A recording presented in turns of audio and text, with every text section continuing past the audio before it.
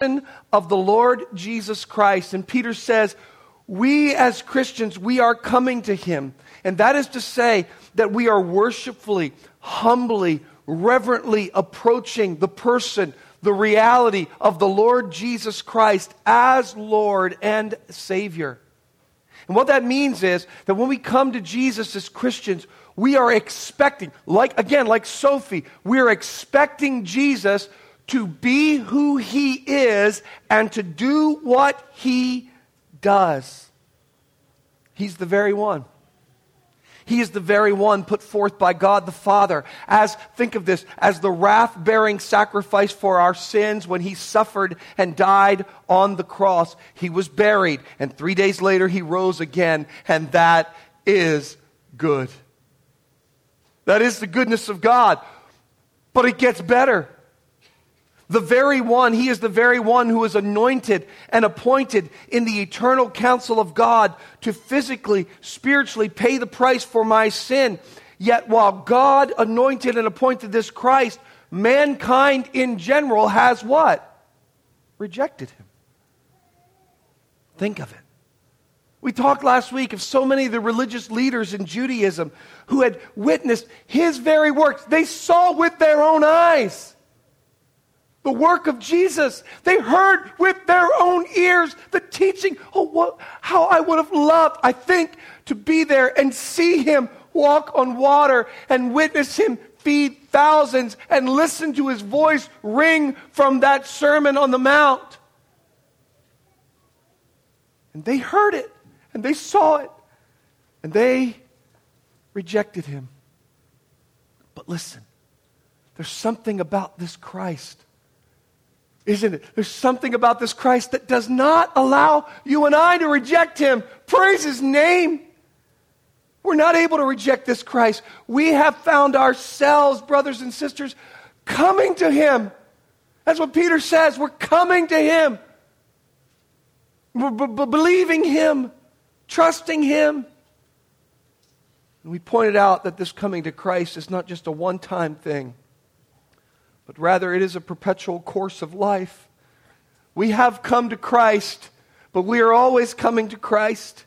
We're always approaching him, expecting him to be who he is and to do what he does. Beloved, this is the manner of discerning the goodness of God. For we know he will never cast aside anyone who comes to him. He'll never cast aside anyone who comes to him. So you might say, well, if this is true, why do I suffer so? And we've already dealt with that in chapter 1 of 1 Peter, haven't we? He said you have been grieved by various trials. And then he tells us, so that the tested genuineness of your faith, more precious than gold that perishes, though it is tested by fire, may be found to result in praise and glory at the honor of revelation, at the revelation of Jesus Christ. Trials reveal to us that which is really precious. How so? This way. Even when a Christian is sorely tried, he or she doesn't turn from Christ. Even when we cry out to him and we find that the trial remains, we find that we can't turn from him. Why? Because we say, Jesus is worth more to me than that trial. Or maybe this way, Jesus is worth more to me than my suffering. And that proves the genuineness of our faith, but even more than that, it proves the extreme preciousness, and indeed the supreme preciousness of Jesus Christ. He is more precious to us than our present comfort. He is more precious to us than our present relief. And so what we're doing here, Peter has said, if indeed, in verse 3 of chapter 2, if indeed you have tasted that the Lord is good, if indeed, and I said that taste is that ability to discern, if indeed you have discerned the goodness of the Lord, and we're asking, how do we discern? How does a Christian who is suffering, who is being tried, discern the goodness of God? We said last week, first way you discern the goodness of God, that the Lord is good, is in the person of Jesus Christ. And when we begin to understand these 5 truths, what we're going to do is we're going to find ourselves more motivated to yearn for spiritual nourishment so that we can mature and grow up into the salvation that He called us to in the beginning. Let me read the text and then we'll continue. 1 Peter chapter 2. I'm going to start in verse 3 and read through to verse 8. If indeed you have tasted that the Lord is good, as you come to Him, a living stone rejected by men, but in the sight of God chosen and precious, you yourselves, like living stones, are being built up as a spiritual house, to be a holy priesthood, to offer spiritual sacrifices acceptable to God through Jesus Christ. For it stands in Scripture, behold, I am laying in Zion a stone, a cornerstone chosen and precious, and whoever believes in Him will not be put to shame. So the honor is for you who believe, but for those who do not believe, the stone that the builders rejected has become the cornerstone, and a stone of stumbling and a rock of offense. They stumble because they disobey the word as they were destined to do. Let's pray.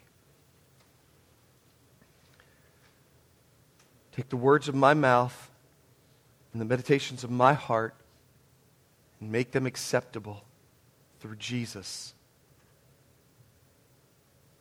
Amen. So we looked last week at tasting or discerning the goodness of God in the person of Jesus Christ. Now today I want to move on to looking at and considering our position in Christ. And we're going to walk through this. This is a very, very rich text in 1 Peter. And so I don't want to miss anything. So we're just going to take it word by word, phrase by phrase. First part of chapter 2, verse 5, you yourselves, like living stones, are being built up as a spiritual house. And he's talking here about our position in Christ. What do I mean, our position in Christ? I'm referring to our position in Christ in terms of being united to Christ. In terms of being united to Christ. So consider our union with Christ. Whenever you talk about our position in Christ, you have to talk about the believer's union to Christ. I'll say it, and then I'll try to explain it. Believer in Christ, you and I are united to Christ. We're talking about ways to discern the goodness of the Lord. And our position of union with Christ is one of the clearest and best ways to discern the goodness of the Lord. Charles Spurgeon said this, there is no joy in this world like union with Christ. The more we can feel it, the happier we are. You've probably heard the expression before, union with Christ, or united to Christ. But what in the world does it mean? One man said, the expression union with Christ refers to the believer's solidarity to or association with Christ by the Holy Spirit through faith, by virtue of which believers partake of His benefits. John Murray, in a classic work, said it this way, union with Christ is a phrase used to summarize several different relationships between believers and Christ through which Christians receive every benefit of salvation. Relationships including the fact that we are in Christ, Christ is in us, we are like Christ, and we are with Christ. Now think about the analogy, the picture that Peter has been drawing. He says, Jesus is a living stone. And then furthermore, he says, a cornerstone, or the cornerstone. That's what he says in verse 6 and verse 7. That is to say that Jesus Christ is the very foundation of God's people. He is the one on whom God's congregation, the church, is built, both individually and corporately. And Peter says, you yourselves, he's not simply speaking to individuals now, he's speaking to the church as a whole. You yourselves, like living stones, are being built up as a spiritual house. And I'll just stop right there and think about this. There is a cornerstone, right? The foundation stone. It's what gives the building strength, significance, stability. All of the angles are determined on the suitability, the perfection of that cornerstone. And it is on this stone that all of the other stones are not only built, but it's on this stone that all the other stones actually depend. You see, each stone of the building is nothing on its own. You know what a stone is outside of a building? It's just a rock.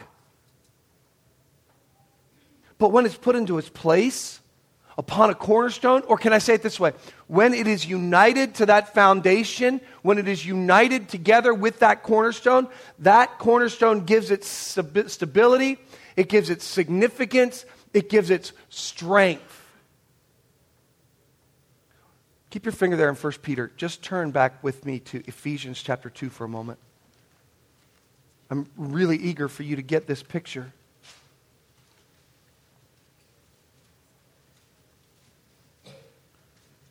Ephesians chapter 2, verse 19.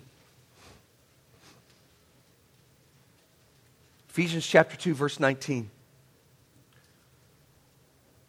So then you are no longer strangers and aliens, but you are fellow citizens with the saints and members of the household of God. Now look, built on the foundation, but now he says, of the apostles and prophets, Jesus himself being the cornerstone, in whom the whole structure, being joined together, grows into a holy temple in the Lord. The Lord Jesus is called the cornerstone, the one who brings the two walls together and upon whom the foundation is built.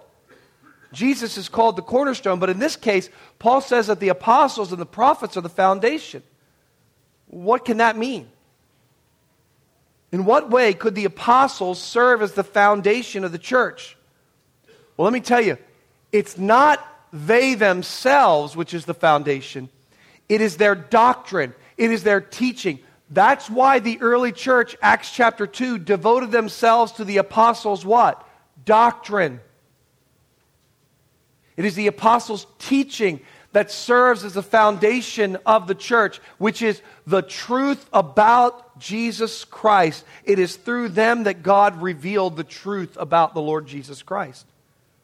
So Peter, back in 1 Peter chapter 2, is saying that we are being built on the cornerstone through the apostolic message that we heard. It is through the message of the gospel, which is the written work, record of God's work in the person and work of Jesus Christ.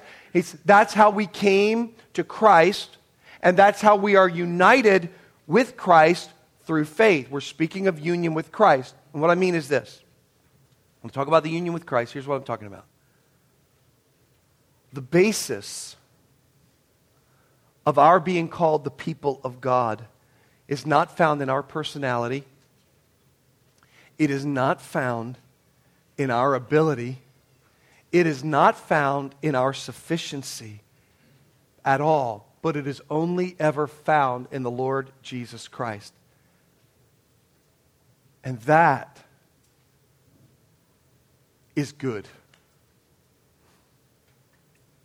We're talking about how to discern the goodness of God. You discern the goodness of God by recognizing your position in Christ. And your position, when you come to Christ, and coming to Christ, your position is such that you are in union with Him. This is the goodness of God. That God, listen, considers our lives, our righteousness, our sufficiency to find its basis in Christ, not ourselves. His person, His work instead of us. And you can discern the incredible goodness of the Lord, that not only did the Lord Jesus Christ come and live and die a sacrificial death and he was buried and that He rose again, but listen, God has united us to Christ such that He is the foundation of our eternal hope in glory. In this way you are united to glory, or to Christ. Christ in you, what? The hope of glory. Now, speaking to a crowd like this morning, there's probably some differing level of intellectualness. And I just revealed mine. Some level of intellectual achievement here. Some differing level. There's some who are up here. I mean, you're bright.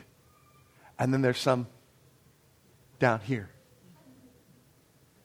Praise God that He does not base my sufficiency on my intellectual ability.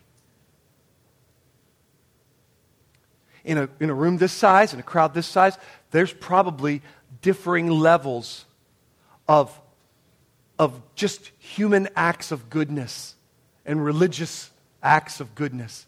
Praise God that He does not base whether or not He accepts us on our level of human goodness or on our achievement of human goodness or on our achievement of good works. Rather, what He does is He unites us to Christ.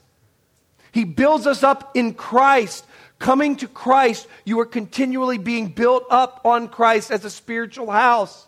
You are continually finding that you are united to the Lord Jesus Christ, such that the basis of our hope, indeed the confidence before God, is not on us at all, but only ever Jesus Christ. Think about our position. When you come to faith in Christ, you are being built up on Christ, in Christ, united with Christ or united to Christ. But there's a whole nother level of this. Not just union to Christ, but identification with Christ. In the same vein as we talk about union with Christ, you could consider in the same level that we consider union with Christ, we could also consider our identification with Christ. Now look back at 1 Peter chapter 2, verse 5. Now look what he says. You yourselves, like living stones, are being built up as a spiritual house. You yourselves, like living stone. Christ is the living stone, and now we become living stones. We are united to Christ. We are united to Him and to His life, and we are now identified with the same quality that He is identified with. That's what Paul said in 1 Corinthians chapter 6. He who is joined to the Lord becomes one spirit with Him. Because He's called the living stone, we're called living stones. We are so identified with Christ that God thinks of us as He thinks of His own dear Son.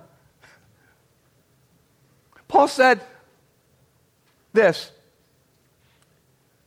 Peter said this. He has granted to us His precious and very great promises. Now listen to this. So that through them you may become partakers of the divine nature.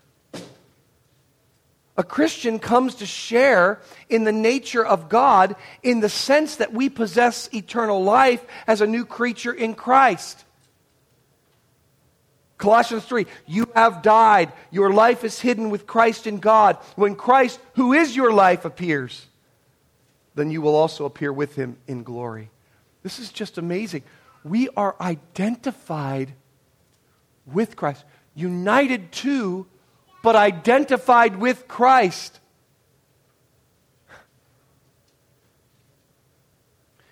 Maybe you have an older brother, older sister, and you go to school, and maybe that older brother or older sister wasn't exactly, a good citizen.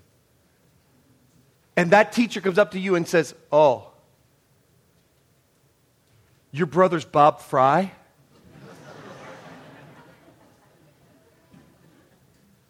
Imagine Wayne. Wayne goes, and the teacher says, "Your brother's Bob Fry." All right, I'm going to mark this one out. I'm going to keep my eye on this one. Right? No shade at Bob Fry.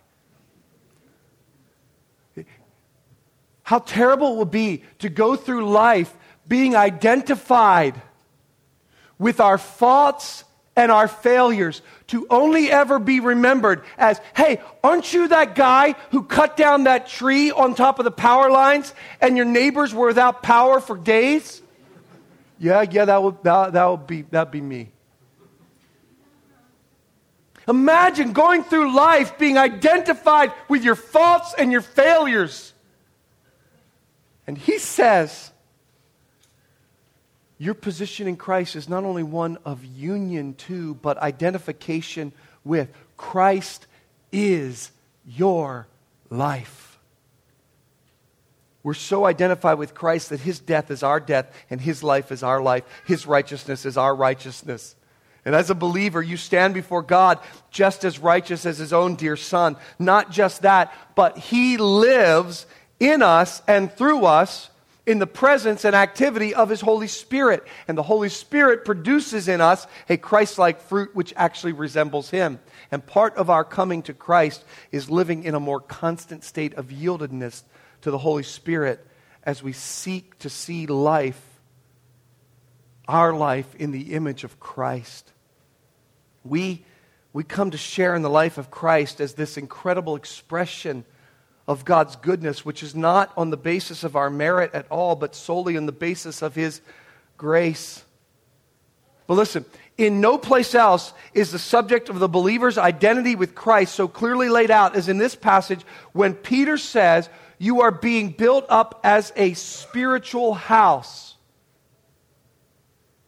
Now, keep this in mind when you listen to what the writer of Hebrews says.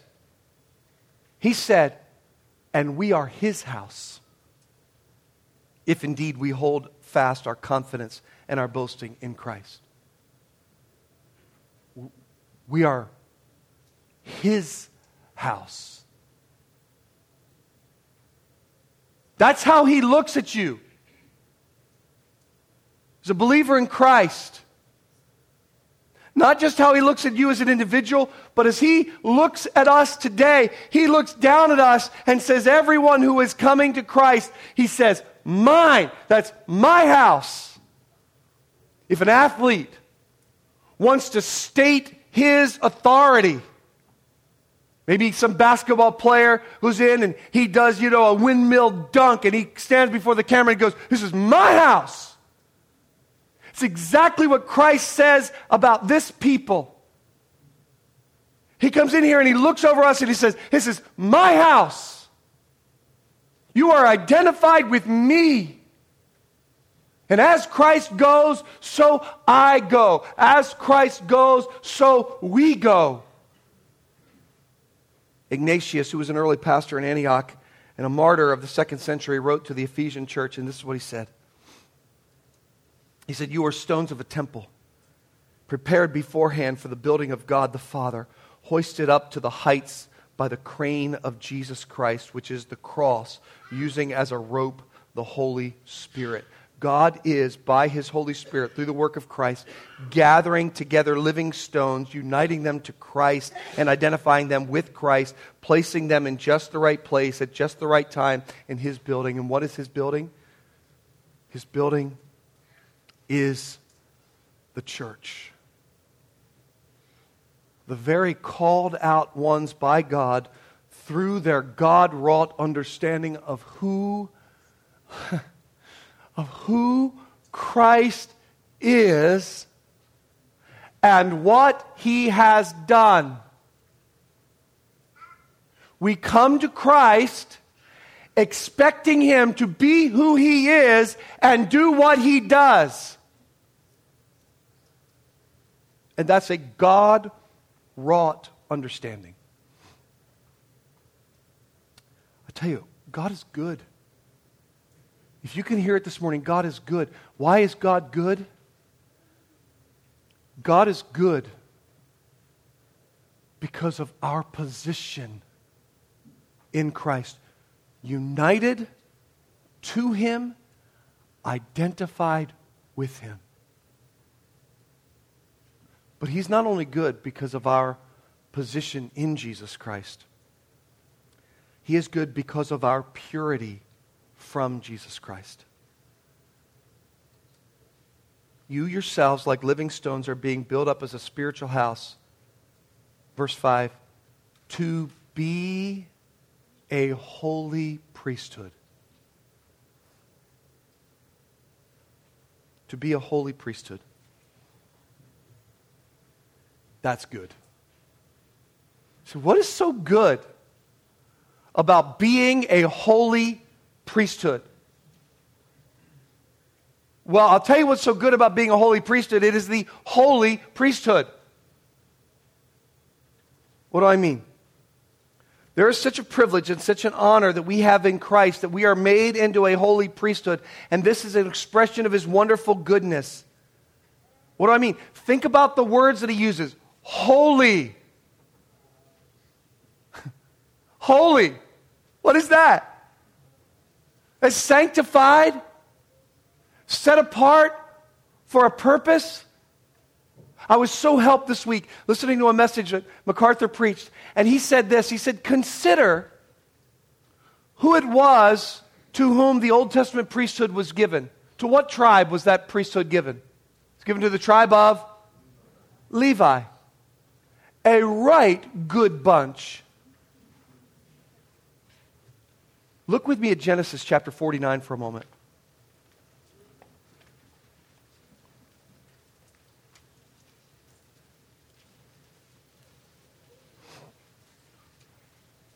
Genesis chapter 49 and verse 5.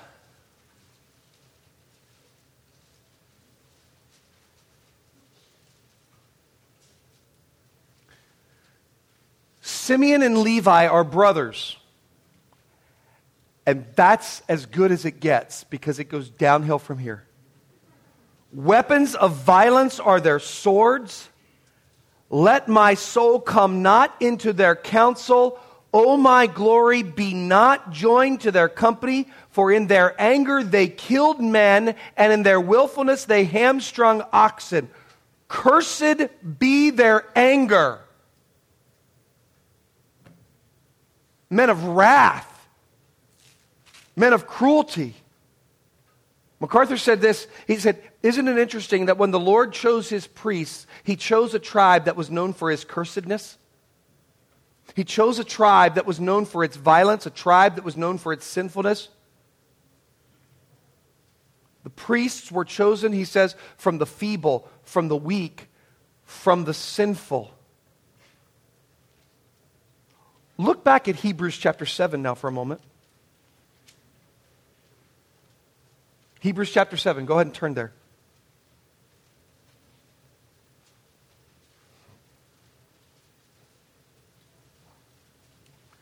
Hebrews chapter 7, and look at when you get there, look at verse 28.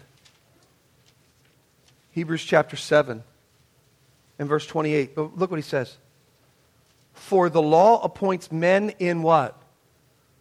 In their weakness as high priests. Paul said, 1 Corinthians chapter 1, consider your calling, brothers. Now many of you were wise according to worldly standards. Not many were powerful. Not many were of noble birth. But God chose what is foolish in the world to shame the wise. God chose what is weak in the world to shame the strong. God chose what is low and despised in the world, even things that are not, to bring to nothing the things that are, so that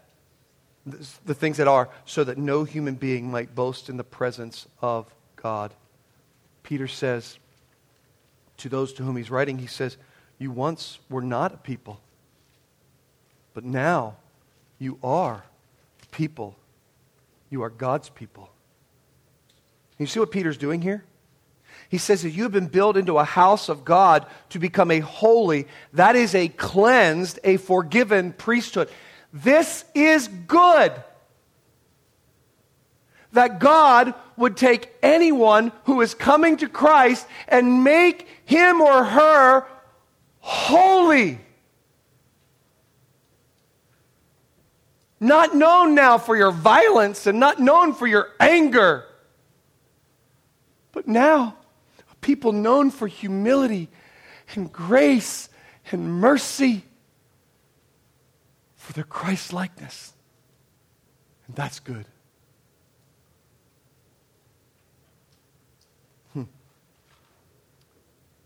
What do priests do, by the way? Priests what? Priests make sacrifices. Priests represent people to God. Prophet represents God to the people, but the priest represents people to God. Make sacrifices. And that leads us to the fourth truth that will help us to understand, to discern the goodness of God, not just the person of Jesus Christ or our position in Jesus Christ or even our purity from Jesus Christ, but our purpose for Jesus Christ. What is our purpose? 1 Peter chapter 2, verse 5. You yourselves, like living stones, are being built up as a spiritual house to be a holy priesthood. Why? To offer spiritual sacrifices acceptable to God through Jesus Christ. What is our purpose? Our purpose, and this is the goodness of God, this is how you discern the goodness of God, in Him telling us what our purpose is for Christ, and that is namely to offer acceptable sacrifices. What are acceptable sacrifices? Remember what Paul said in Romans chapter 12? I appeal to you, therefore, brothers, by the mercies of God, to present your bodies as a what? A living sacrifice. There are sacrifices that He accepts. The writer of Hebrews tells us in Hebrews chapter 12 that we are to serve God acceptably. What are the sacrifices that He accepts? He accepts the sacrifice of your body, your physical body. Not a dead sacrifice, but a living sacrifice. Can you imagine? He has given us the purpose in Christ and for Christ of serving Him with our body in a very tangible, material way. My body is yours, Lord. Hebrews chapter 13, verse 15, he says this. Through Him then let us continually offer up a sacrifice of praise to God. What are the sacrifices? What are the acceptable sacrifices? Not only your body, but your praise. Your praise. What is your praise? It's not just saying that over and over and over again, but it is particularly calling attention to the attributes of God, exalting Him, lifting Him up, calling attention to Him. In Hebrews 13:16, he says, do not neglect to do good and to share what you have, for such sacrifices are pleasing to God. What are the sacrifices of God? Your body, your praise, you're doing good, your righteous acts, your generosity. Romans, I'm not going to go there now because of time, but Romans 15:16, even our efforts at evangelism to bring souls to Christ is a pleasing, acceptable sacrifice to Him. That is our purpose. But notice, he says, our purpose in Christ is to make acceptable sacrifices, but not just any sacrifice. An acceptable sacrifice, what does he say? Through Jesus Christ. That means on account of Christ. In other words, the only offerings that are acceptable to God are those which are on account of Christ. An offering on account of Christ, not on account of a guilty conscience, not an offering on account of I'm trying to leverage my standing with God, but an offering, a sacrifice that is on account of Jesus Christ, through the Lord Jesus Christ. Everything else is unacceptable. Every word of praise that is not because of Jesus Christ is unacceptable to God. Our great purpose for Christ is to so glorify Him and to so draw attention to Him that as a holy priesthood we go around ministering to Him for His glory. And this is an incredible honor. This is good. You say, well, Joe, what do you mean? I mean this, that He would, through Christ, take my piddly little efforts at evangelism and my limited generosity and my often failing righteous acts and even my finite expressions of exalting Him in His eternal, infinite greatness, and even in offering up my weak, little nothing of a body to Him. And God says, that pleases me. It's the idea that we have experienced before when your little child in church on Sunday or any time draws you a picture, and that really is just a bunch of scribbly gobbledygook. It's nothing. And he or she brings that to you and says, here, I made that for you. And you don't look at that and go, what is this mess? You say, oh, you did that for me? That's so good. I love that. Thank you. And that's exactly what God does with our little efforts. Our little songs we sing, and maybe we're off tune, maybe we're on tune, maybe we're singing too fast, maybe we're not singing fast enough. Our little efforts at evangelism, God says, oh, that's through Christ. Thank you. You did that. Ah, so good. I accept that. Can you imagine a God this good who doesn't look at it and go, back to the drawing board, kid? I want to draw this to a close this morning. We'll finish up next week looking at the promises we have from Jesus Christ. But I want to draw this to a close, and I want you to think about the incredible goodness of our God. The goodness of our God in the person of Jesus Christ, the goodness of God in our position in Jesus Christ. That is, that we are united to Him and we are identified with Him. Our purity from Jesus Christ. He looks at us as we're coming to Him and He says, holy, you're a holy priesthood. Our purpose for Jesus Christ to allow us to offer up acceptable sacrifices to Him through Jesus Christ that are just the joy and the delight of God. And I want to ask ourselves, what is the big takeaway? What do we do as a result of this? And I'll tell you what it is. Brothers and sisters, you and I must learn to live under this reality. The battle of the Christian life is a battle to bring our hearts, okay, and our minds into subjection to these things, into the submission, into a yieldedness to these things.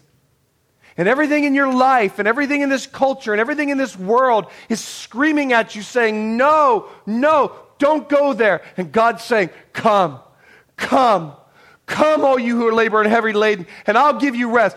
Bring this to the feet of Christ. Bow down before the lordship of Christ. Kneel the knee. Bow your head. Submit your heart. Give your mind to this truth. That what truth? That God is good in the person of Jesus Christ. That God is good in the fact that He would give us a position in Christ. Unite us to Him and identify us with Him. And that God is good in the purity that we have from Christ and even the purpose we have for Christ. And go this week and everything you say, by God's grace, everything you say, everything you do. Listen, moms, wives, if you're the cook in your house, every meal you cook, you do because God is good. Every dish you wash because God is good. Husbands, you go to work tomorrow and you labor at that job and you get dirty and you get sweaty or you get bombarded with more work than you can do, but you say, you know what? God is good. And I do this in light of the goodness of God. And kids, you go to, well, you're not going to go to school probably unless your mom and dad are a slave driver, but you're going to play this week, you're going to go to the pool, whatever you're going to do, and you're going to do it because God is good.